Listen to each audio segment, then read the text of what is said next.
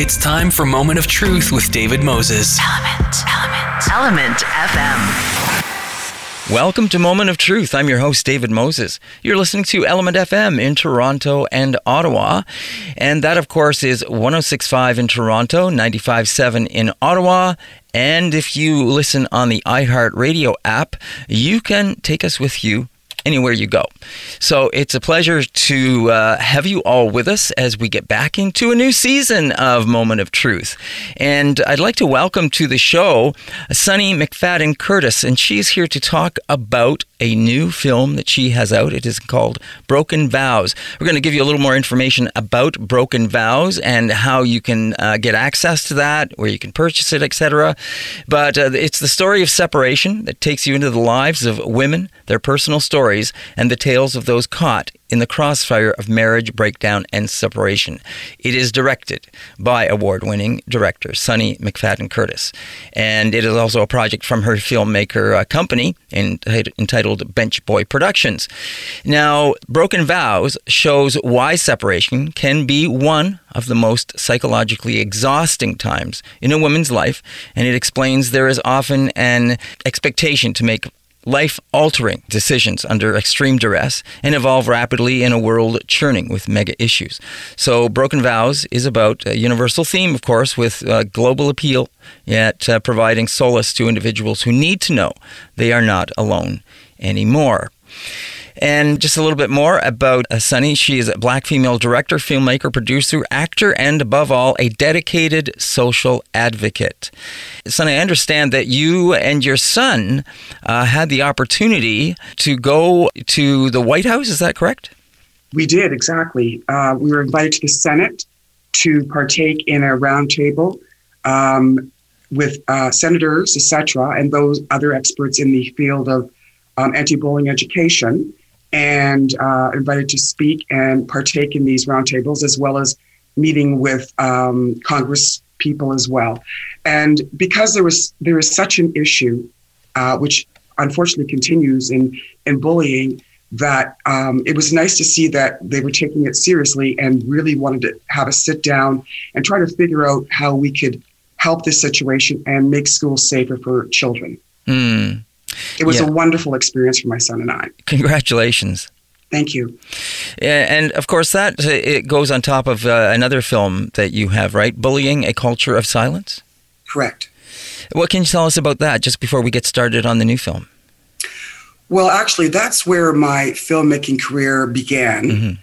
And always wanting to marry my social advocacy with my art.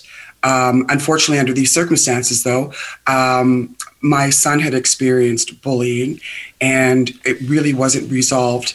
And so therefore, I wanted to find a way that would not only help him, but help others and educate. So at the time I was acting, and for some, it's a natural progression to step from in front of the camera to behind the camera.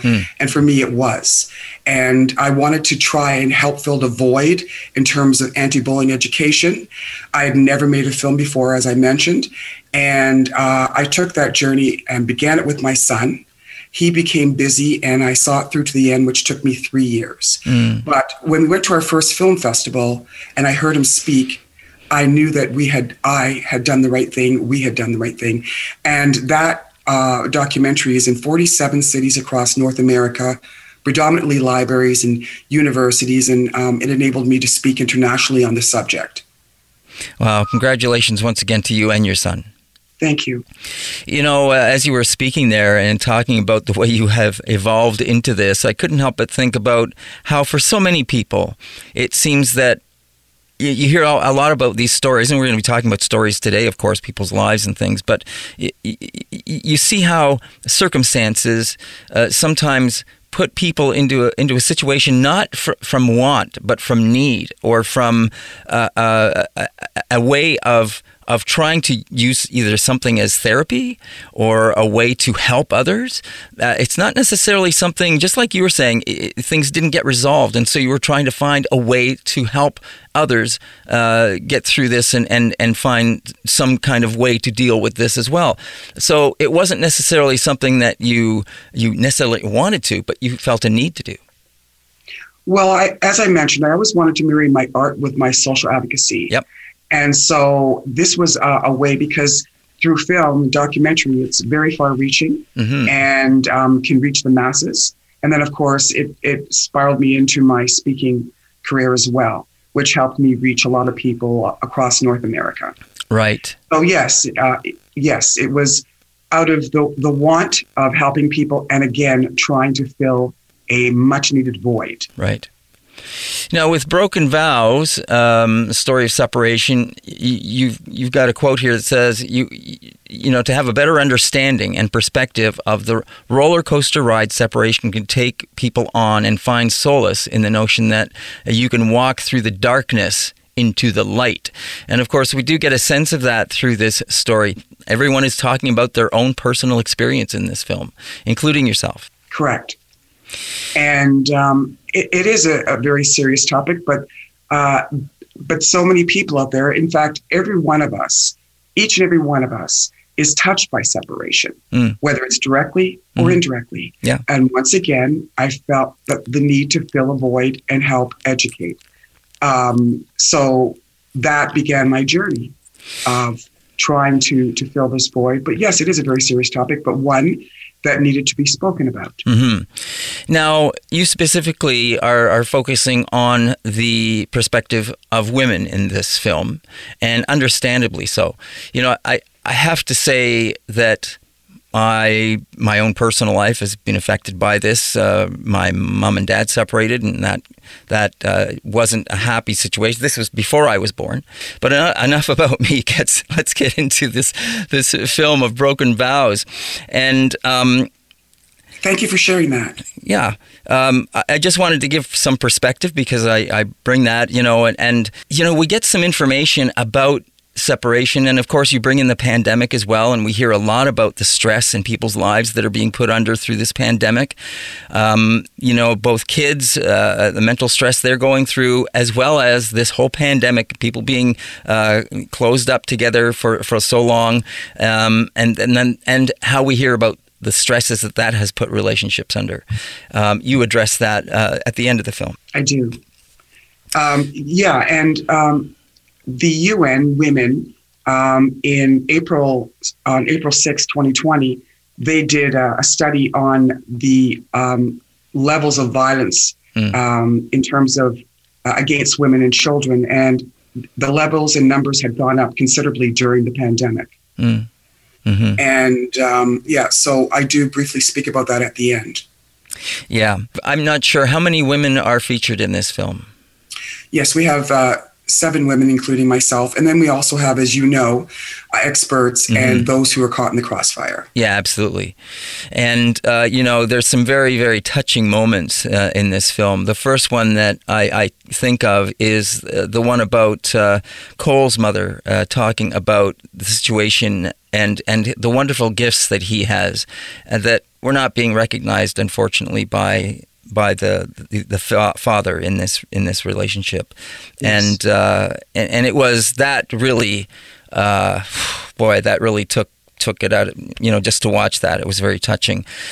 Then of course the depiction of the strength of the woman whose husband purchases a handgun, I guess, and comes home and starts shooting her in front of his children, and she somehow finds the strength to go and sit at the table.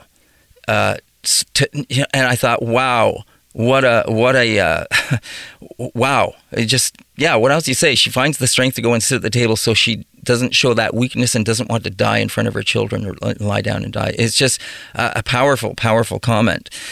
And then the last one is one of the children speaking. And you know, the thing about your film is that you don't shy away from moments of emptiness, of where someone is thinking, and you just let that process take its time, however long that is. And that's what we see in one of these children when they're asked, what would you say if you could go back and talk to your 6 or 7 or 11-year-old self? And of course the the comment that they eventually come out with, of course, is it's not your fault, is the first thing they say. It's very, very powerful. And there's other, of course, very powerful moments as well. You've got this incredibly powerful moment with the father. I believe it is of Cole's, his grandfather. His grandfather, yes. Wow, Joe. just some great moments that are really stick with you. But you've got all these other wonderful stories of these women. Not so wonderful, I shouldn't say that that's the correct word, of course, but you have these women sharing these stories that are so full of information for others, as you say, to realize that you're not alone. And that there's all, when you're watching this film, you really get to see, because no marriage is perfect. Everybody's marriage is going to have ups and downs, and I'm sure a lot of people question what is the best thing to do. How do we resolve this? Is it better to stick this out? Is it better to try and even though you go to therapy, etc. And you get to see all of that through the characters in the film. Thank you. Now you've put this to bed. You've got the film out. In retrospect, what do you feel about it? Well, it was important for me to give my subjects their voice back, but in the same breath, not to slant it against men, but to give a woman a safe place to share their story, their authentic stories. And so, there were moments that I did not include because, again, this was their stories, not anything that I wanted to be depicted as a tilt towards or against men. And it was quite a journey, David, quite a journey, I must say. But I'm happy with my finished product because I feel that I was able to get the messages across that I really wanted to get across. And although my audience, not my audience, but is towards women and children, you could probably agree with me that there's something in there for everybody of age to learn from. Oh, absolutely. And hats off to the women who joined you in this film. That can't be easy to have come forward to share their stories. I call them very brave women. Absolutely. And it was a process. Yeah. I mean, it took me almost 5 years to do this documentary. And Colette, Cole's mother, she was with me close to the beginning of the starting of this project. And then, others that came in at various times. Right. And it kind of happened organically in terms of meeting the women and choosing the stories. But so I interviewed Colette, 3 or 4 times. And then, of course, realizing that she spoke so highly of her father, time and time again, I thought, I need to speak to her father, Joe, and find out his perspective and how if he was affected by this situation. And then it went from there to interviewing another subject's best friend who happened to be in the room when I interviewed her. And I wanted to get her perspective because so often when we tell people that we're separating, everybody thinks, well, this is great. This is wonderful. You're going to be happy. But there's that gray area, that period in time when sometimes friends or family don't ask you how you're doing because they think you're in this happy place. But it's a very, very difficult time, again, as you saw watching the documentary. And I wanted to show that in this time that we still need you. And again, so often and I'm speaking of women in this case, women talk about their situations and all variations of their circumstances. And then friends sometimes will say, well, just get out. Why aren't you getting out of it?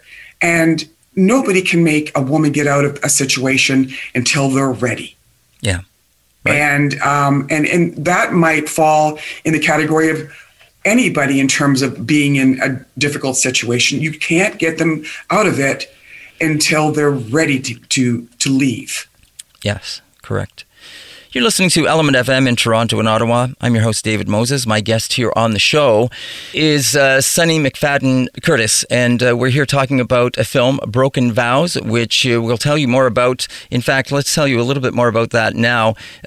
You can actually find the resource available to purchase at brokenvowsfilm.com. If you want to look that up, you can find out more about that. Sunny, you just mentioned circumstances, and I thought it was really interesting because one of the things I heard several of the women talk about in the film was finances and how they were not that informed. Their husbands took care of a lot of the finances. They weren't really involved with that. Some of them were stay-at-home wives and left all of that stuff to their husbands. And then, of course, when this all fell apart, they found themselves at the mercy of their husbands because they knew very little about that. And there were all the challenges that arose around the finances at the end of their relationship. And to some degree, I was surprised by that. In the year of 2021, or in the last 4 or 5 years as you made this film, some of these women still were not aware of the finances or involved with the finances in their families. Well, some weren't involved, but in the case of others, they were involved. In fact, one of the women is into finance. But in today's world, it's a very expensive world out there. Yep. And when you have children and you're perhaps maintaining a home or a mortgage, etc., it can be very difficult until you figure things out and things are finalized because, in the case of these women, they needed help. And yes, there were some women who did not handle the finances, but you're going to find that, yes, in this century, and it happens more than we know, but not all of the women did deal with it coming from that perspective. But again, we're coming from the perspective of, they had to receive help from their husband until they got their feet on the ground. Mm-hmm. And rightfully so, being that they were raising their children and they needed that help. Yeah, absolutely. I'm not denying that. I'm not saying that they shouldn't have been compensated or they shouldn't have been receiving that. I was just surprised that they weren't aware of it during the relationship itself. I just thought that was somewhat interesting.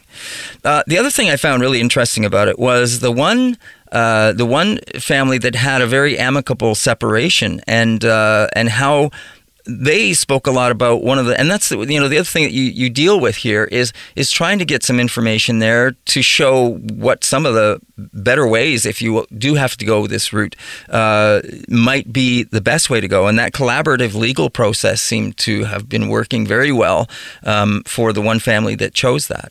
Yes, I agree. Collaborative is a very good choice in terms of separation.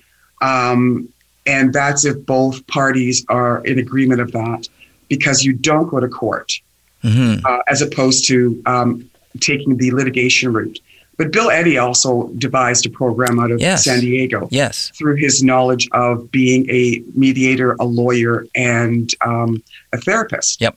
And through his experience, he devised this program called New Ways for Families, which is also very interesting and very helpful to those who would prefer or choose the not going to court, mm-hmm. or the route of not going to court, because as you saw, in some situations, it's very damaging to the children. Yeah.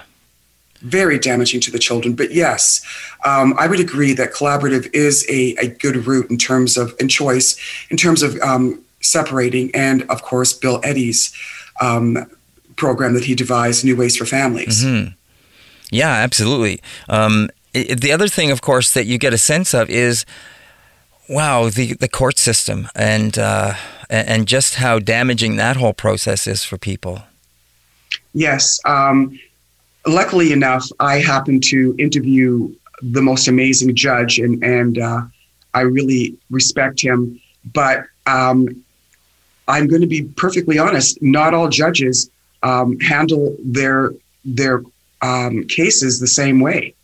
And again, as you saw in the documentary, at least one of the women was sequestered in the court system for over 13 years. Yeah.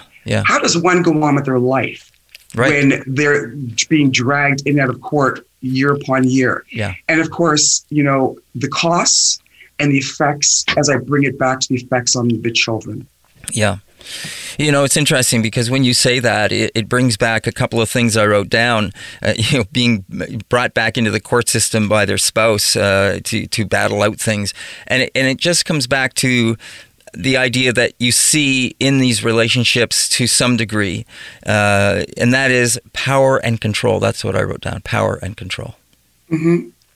Yes, and again, in some of these circumstances, and often when, again, I'm speaking of women, when women are being taken in and out of court, a lot of times it is a power control situation.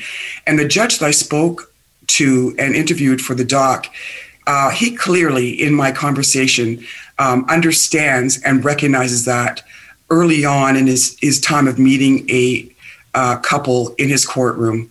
But certainly, more often than not, I'm going to say, when people are being dragged in a court for years, I would have to say that a lot of it stems from wanting to have control and power. Mm-hmm.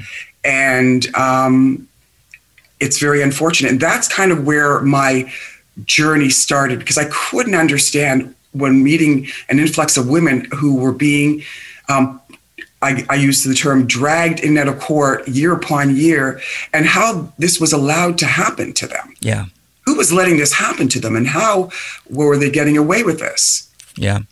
There's a couple of things come to mind. One, the court system, power control, but also I think of these women's, in some of these relationships, the male counterpart, their husbands, who are using those same techniques of power control to manipulate the situation as much as they can.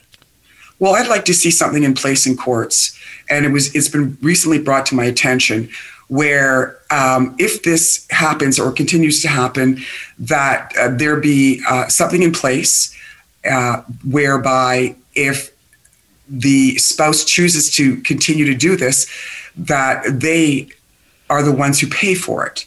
Mm. And now, granted, there are situations, isolated situations, where there are real concerns. So I'm not mixing the two together.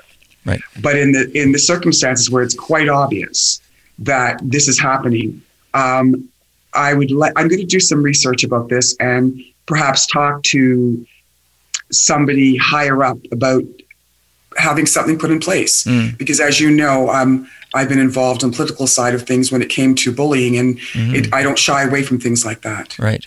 Yeah, absolutely. The other thing, of course, that your film brings to light, just in a general sense, is just relationships in general and the messiness of our imperfect lives, both males, women and men, and marriages, and just how difficult it is to try to manage ourselves through decades of being together, raising children, and wanting to do that the best thing for our kids and for our future, and all of those kind of things. And so, the other thing that comes to mind as I say that is when I hear these women saying, "This is the man I was going to marry. I was going to live with them for the rest of our lives," and the thing I told you about my own life experience, and then through my own older sisters, two failed marriages, one husband who was the best guy that could ever have come into our family ends up being killed in a car accident, and it just tore us apart to see this man. He was such a great dad, and he was such a great guy, and then to have that happen.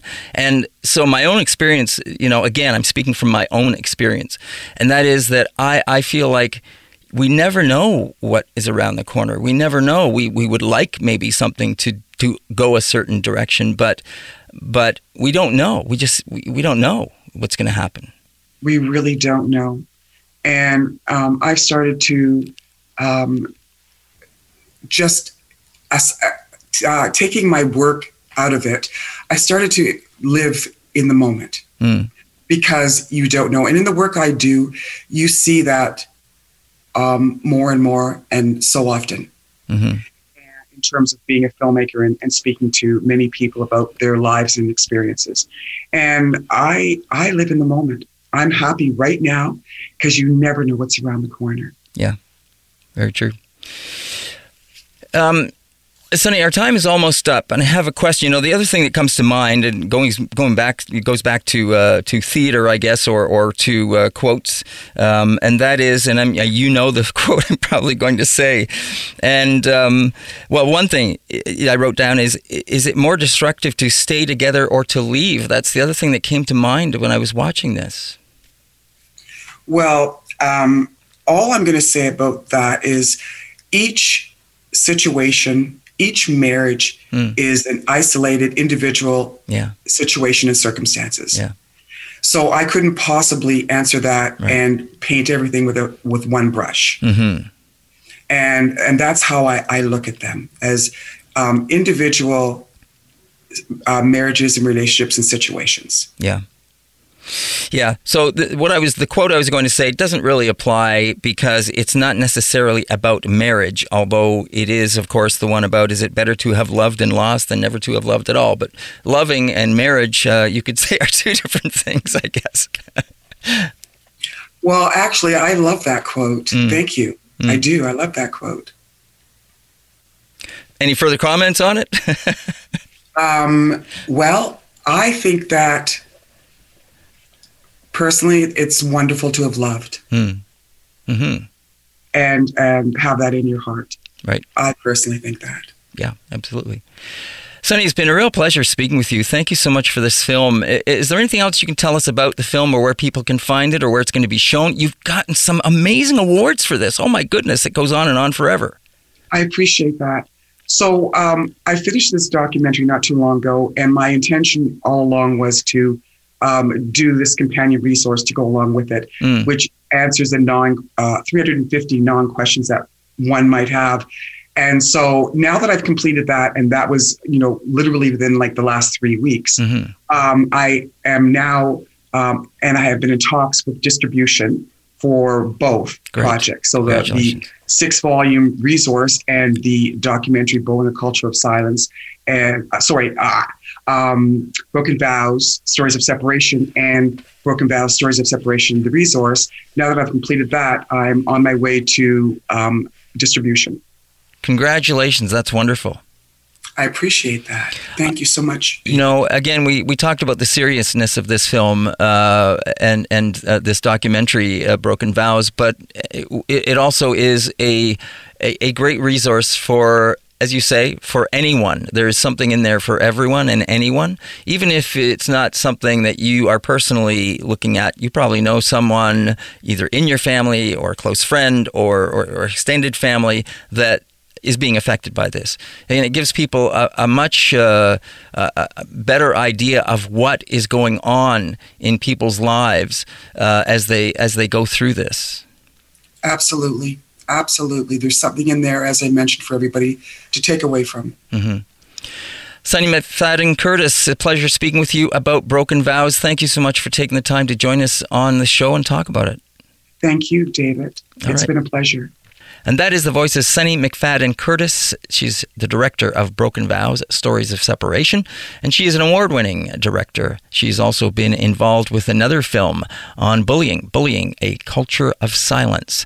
And you can find out more by going to brokenvowsfilm.com and finding out more about how you can go about seeing it or purchasing the film. I'm your host, David Moses. You're listening to Element FM in Toronto and Ottawa. We're going to be right back with more right here on Moment of Truth right after this. Now back to Moment of Truth with David Moses. Element FM. Welcome to Moment of Truth. I'm your host, David Moses. You're listening to Element FM in Toronto and Ottawa, 106.5 in Toronto, 95.7 in Ottawa. And of course, you can listen on the iHeartRadio app as well. Download the app and take us with you anywhere you go and listen to us anywhere you go. My guest here on this part of the show is Bonnie Stewart. She's an educator and social media researcher interested in the implications of digital networks for institutions, society, and for learning. She's an assistant professor of online pedagogy and workplace learning in the University of Windsor's Faculty of Education, and she has an extensive background in digital and experimental education and in adult learning approaches.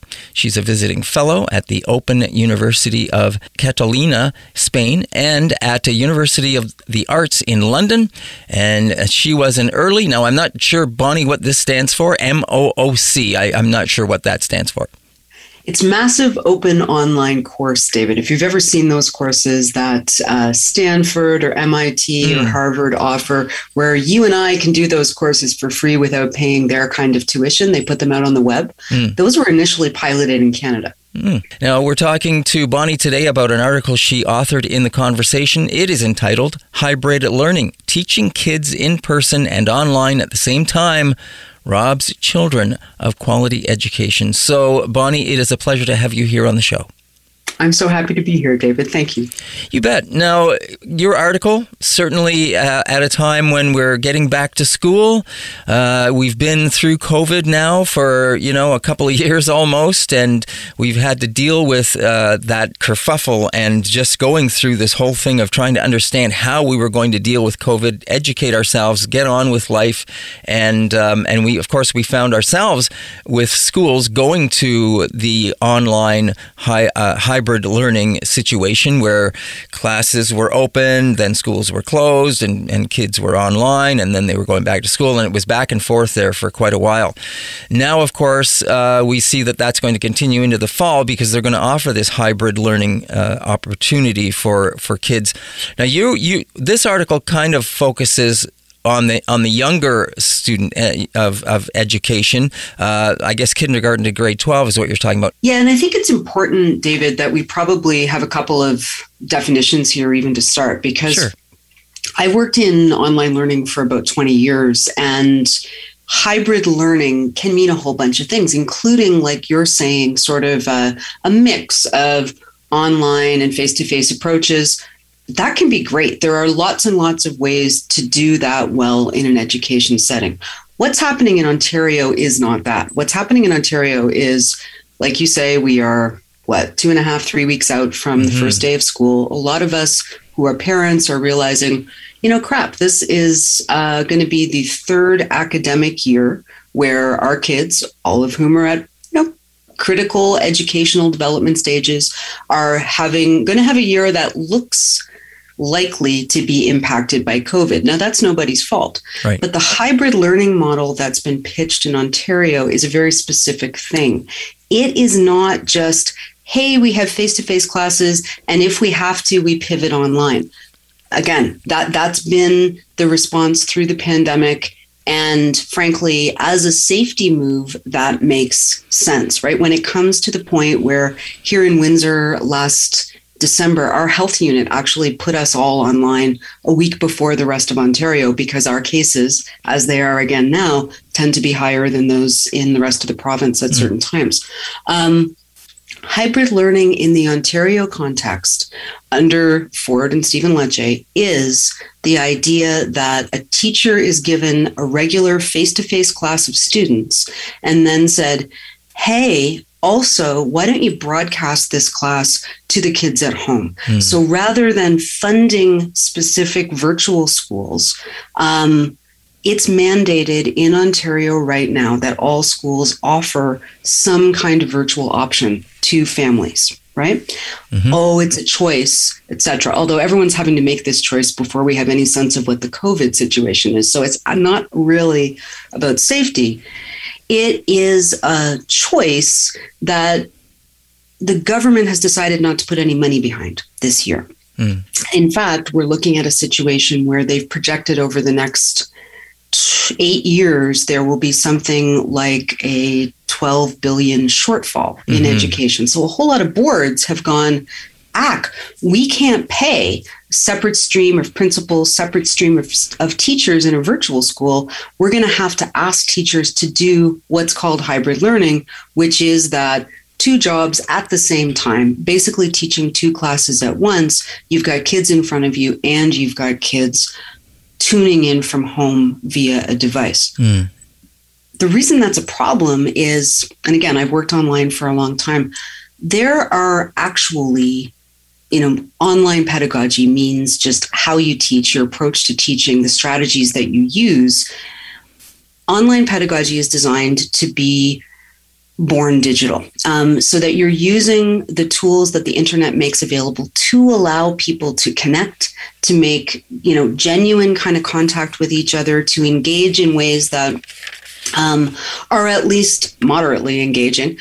But nobody had time to train everybody to that when we pivoted online. So a lot of people's experience in K-12 and higher ed over the last 18 months has been just fair, particularly at the K-12 level, because it was mandated that everybody go 6 hours synchronous, real time at the same time. That's not how online pedagogy works. Right. So you've got all these kids, right? My own kids were online for a lot of last year.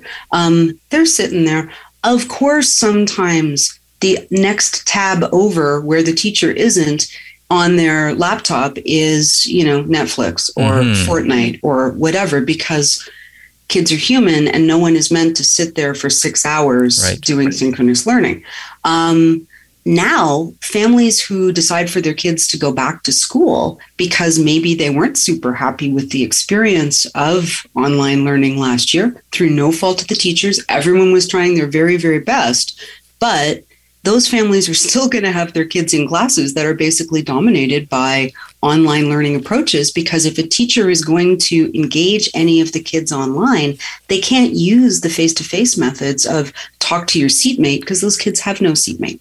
Right. As you were talking there and thinking about going over this process and this hybrid learning, which was born out of this emergency to have some kind of remote teaching through the crisis of COVID, right? Yep. And as you say, I can't actually, when you think about it, if you think about a teacher trying to engage some kids online at the same time that they're teaching in class, that is splitting your focus to begin with. Yeah, it wouldn't be conducive to a better way or trying to have them really absorb a lot of information. No, I mean, it's not optimal as a learning situation for kids. And the thing is that it didn't really have to be this way. The idea of hybrid learning in this definition, right, teaching 2 classes at once, comes out of a higher ed model called HyFlex learning. Right. Mm-hmm. And it was developed in Canada 15-ish years ago. A couple of different places in Canada and the US ended up doing some work on it, but it was always directed at graduate students. Right. So you've got mature students who have job responsibilities, who have childcare responsibilities. And the key part of HyFlex as a model was the flex part. Yeah. Let's just say that I can't get a babysitter for my evening class. And so that week I may need to tune in online. But I'm an invested, mature student, right, who is not taking a mandatory second grade course. I'm going to have a different relationship to my learning. Yep. And my faculty member, my teacher, is more likely to be doing something that may be lecture-based, right, which broadcasts well. Mm-hmm. And if it's not lecture-based, the classes in graduate school tend to be reasonably small. And if you're engaging people in learning together, then you can use, even from the classroom, methods like, hey, let's go onto this platform and have a discussion. When you've got little kids who aren't even literate in typing kind of thing, they can't go and have an online discussion with each other using text back and forth, doing kind of the many-to-many communications that the internet makes possible. If they all start talking at once, it's a gong show. So it's really, really tough to translate that model to a to a K-to-K. It's really tough to translate that model to a K-12 setting, particularly for younger students, just because a lot of what the internet makes possible works best if you are literate and able to type or text, right? Because again, if everybody's talking at once, that's challenging to navigate. But the thing is, it didn't have to be this way, right? Particularly at the K-12 level. If school boards in this province were funded well to enact the virtual mandate, so that the priorities would have to be policy, training, and funding to make this happen well, to have the province respond to COVID in a way that was forward thinking. Great. Instead, saying, all right, teachers, you do the same job, except do it twice at once, plan for 2 classes. You're taking a group that have already been through a huge change in the last 18 months, who are exhausted, who are burning out, and you're basically signing the go ahead and burn out. But you're also signing off on making sure that kids can't have a fully focused teacher who's able to focus on them when they're there in front of them. You think about people who do this kind of 2 audience thing well, right? I don't know if you watch like Jimmy Fallon, who does late night TV, or Graham Norton, who does late night TV. They're great with the people who are sitting in that chair in front of them, right? They're charming, they're funny, they're engaging, and they are also charming, funny, and engaging to the millions at home who are watching. That is hard to do. Even most late night folks can't do it well. And they have one single human being in front of them to connect to at the same time. And they're just there to entertain. Imagine if you have 20 delightful human beings in front of you to interview at once, and you're Jimmy Fallon, and you want to make them all feel attended to and connected. And your job isn't just to entertain everybody out there. It's to make sure that they can also, pass grade 6 math. You've got a really tough job in front of you. Yeah, you sure do when you put it like that. That's a great description. Yeah, that's what we're asking of teachers now, right? Yeah. When we take the hybrid model, that's basically the situation that we're putting students and teachers in.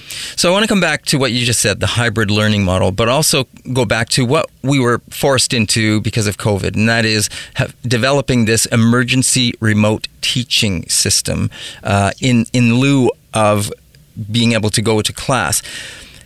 Do you think that at this point in time, we as a society, and I'm including education and government and everybody else in that as well, still thinks there's a bit of that emergency remote teaching crisis still behind what we're doing? Whereas you're saying, I think that, this is moving on now beyond. We should have gotten further beyond this way of dealing with this. Now we've had a year or more to deal with it. We should have developed more and found a better way. I think we could have legislated differently for sure. I mean, for teachers, they've been deep in it since the 13th of March, 2020, right? Oh, look, March break is extended by a week. Ooh, remember that time when we were like, really? We'll have a whole extra week? Then basically they had to jump off the deep end, try to figure out, for the most part, how to do things that they hadn't done before. Caught their breath last summer, have not had sustained provincial investment in the policy training kind of funding pieces that I was talking about to give clarity about this is where we're going. These are our long-term goals. In this province, there has been a push, right, even before the pandemic, to institute online learning as mandatory credits in high school. But that was never about building capacity among teachers, right? That was often perceived, particularly by the teachers' unions, I think, as an encroachment on their territory, a disinvestment in teaching. So we've always had kind of a bad faith situation from the time that we went into emergency remote teaching. Teachers have, for the most part, any teacher that my kid has had or encountered in the past 18 months, and there's been a few, because my kids moved from face-to-face to a virtual school, has been working super hard to do the very, very best they can, but without a sense of clarity about where we're going. This is how we're going to invest in you. This is how you can make the most of these opportunities and learn how to do the things that you need to do. That's challenging. Okay. You're listening to Element FM in Toronto and Ottawa, 106.5 in Toronto, 95.7 in Ottawa. This is Moment of Truth. I'm your host, David Moses. My guest is Bonnie Stewart. She's an educator and social media researcher interested in the implications of digital networks for institutions, for society, and learning. She is an assistant professor in online pedagogy and workplace learning at the University of Windsor, and we're talking to her about her article she authored in The Conversation, Hybrid Learning, Teaching Kids in Person and Online at the Same Time Robs Children of Quality Education. Now, you mentioned your kids, Bonnie, went from an in-class to a virtual school. You've mentioned this virtual school idea. Do you see that as, what is a virtual school? I guess that's what I'm saying. Is that different than saying, okay, your regular school teacher is going to move over to just teach online? Are we talking about two different things here altogether? To an extent, yes. So last year, virtual schools were pretty normative around Ontario, although they did not, every board had the opportunity to make their own decisions based on their own funding, essentially, and their own coffers, about how they were going to offer the online option for parents at the start of the school year. Both summers, summer 2020 and summer 2021, some of that clarity was a little late in coming, and certainly I think there's been pushback, significant pushback in Ontario from parents each summer about, look, could we have had these decisions earlier on? Is there more opportunity for flexibility within this model? But the virtual school model was, many boards chose to both run face-to-face classes, which mostly had to go online from December to February and from April to June. And also whole separate schools, essentially, where if you signed up for that school, then your kid was no longer at XYZ elementary school. They were a member of your region's virtual school. They had a separate principal and a separate class of teachers and were online through the whole thing. In many boards, students had at least 2 or 3 decision points where they could go back and forth throughout the year. But for the most part, by about last January, you had to have made the decision about which way you were going. So if you remember, that was like the peak of the second wave, and there was no clear information for parents at that decision point about whether the face-to-face schools would be going back face-to-face at any point. So many parents chose to go to the virtual model at that point because they weren't comfortable sending their kids back face-to-face in the middle of the second wave. Right. But like I said, funding those completely separate schools, because it involves, paying entirely separate infrastructures, is expensive for boards. And so many this year have decided to take their existing teachers and just give them double the labor for the single salary. Now, the other thing about going to this hybrid or this online model for virtual schools, would you say that there is, and have we now had enough time to transition? Because I'm guessing most of the teachers out there were raised and were educated in a system that was, for in-class presentation and instruction, not necessarily online. Do you think that the teachers have the skills in order to translate and transfer over to that virtual presentation side at this point in time? I think many are actively in the process of building those skills. Some are getting better at it than others. Some definitely would prefer to be fully face-to-face. But I've seen a lot of teachers make sort of leaps and bounds in terms of approaching that. The thing about it is, those are not just entertainment skills, right? They are actually strategies for how you get kids at all ages, but particularly in the younger elementary ages, connecting with each other. School is not just the content that we're teaching. It's the experience that we have. It's the sense of belonging that we give. It is it's the ways in which we encourage kids to build skills working together and communicating with each other, learning from each other, as well as just from a single textbook. If people could learn optimally just by sitting and reading things. We wouldn't need schools anymore. We could all learn from Wikipedia, but we are not actually a society of sort of what Dr. Tressie McMillan Cotton called years ago roving autodidacts, right? If that worked for every learner at every age, dandy. It doesn't. And so building the capacity to engage people in the act of learning is a key thing that teachers do. Some are working super hard to learn to do it online well, but the infrastructure that our provincial government has mandated is starting September 2020, everybody who was teaching online had to teach that full day of online content. And that full day of online content is actually against all of the best practices that exist in online learning theory and pedagogy over the last 20 years. The idea that you just are talking at people and that's what learning is a mistaken understanding of education, right? No one has the attention span for that, especially in an attention economy. And we live in an attention economy. And anytime that you're putting kids online, you're asking them to choose, your grade 8 teacher discussing, I don't know what they do, geometry perhaps, over Fortnite in the next tab over.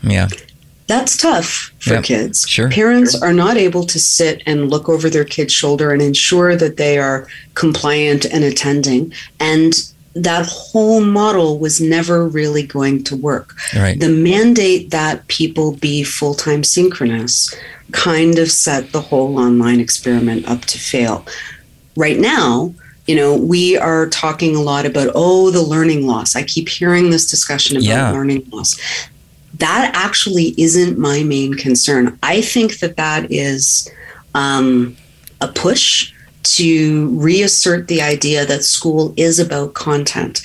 Not that content isn't important, but the real dangerous thing for education, from my perspective, in this pandemic is disengagement, right? Some kids are out there, they are literally fully off their school roles. They've kind of disappeared.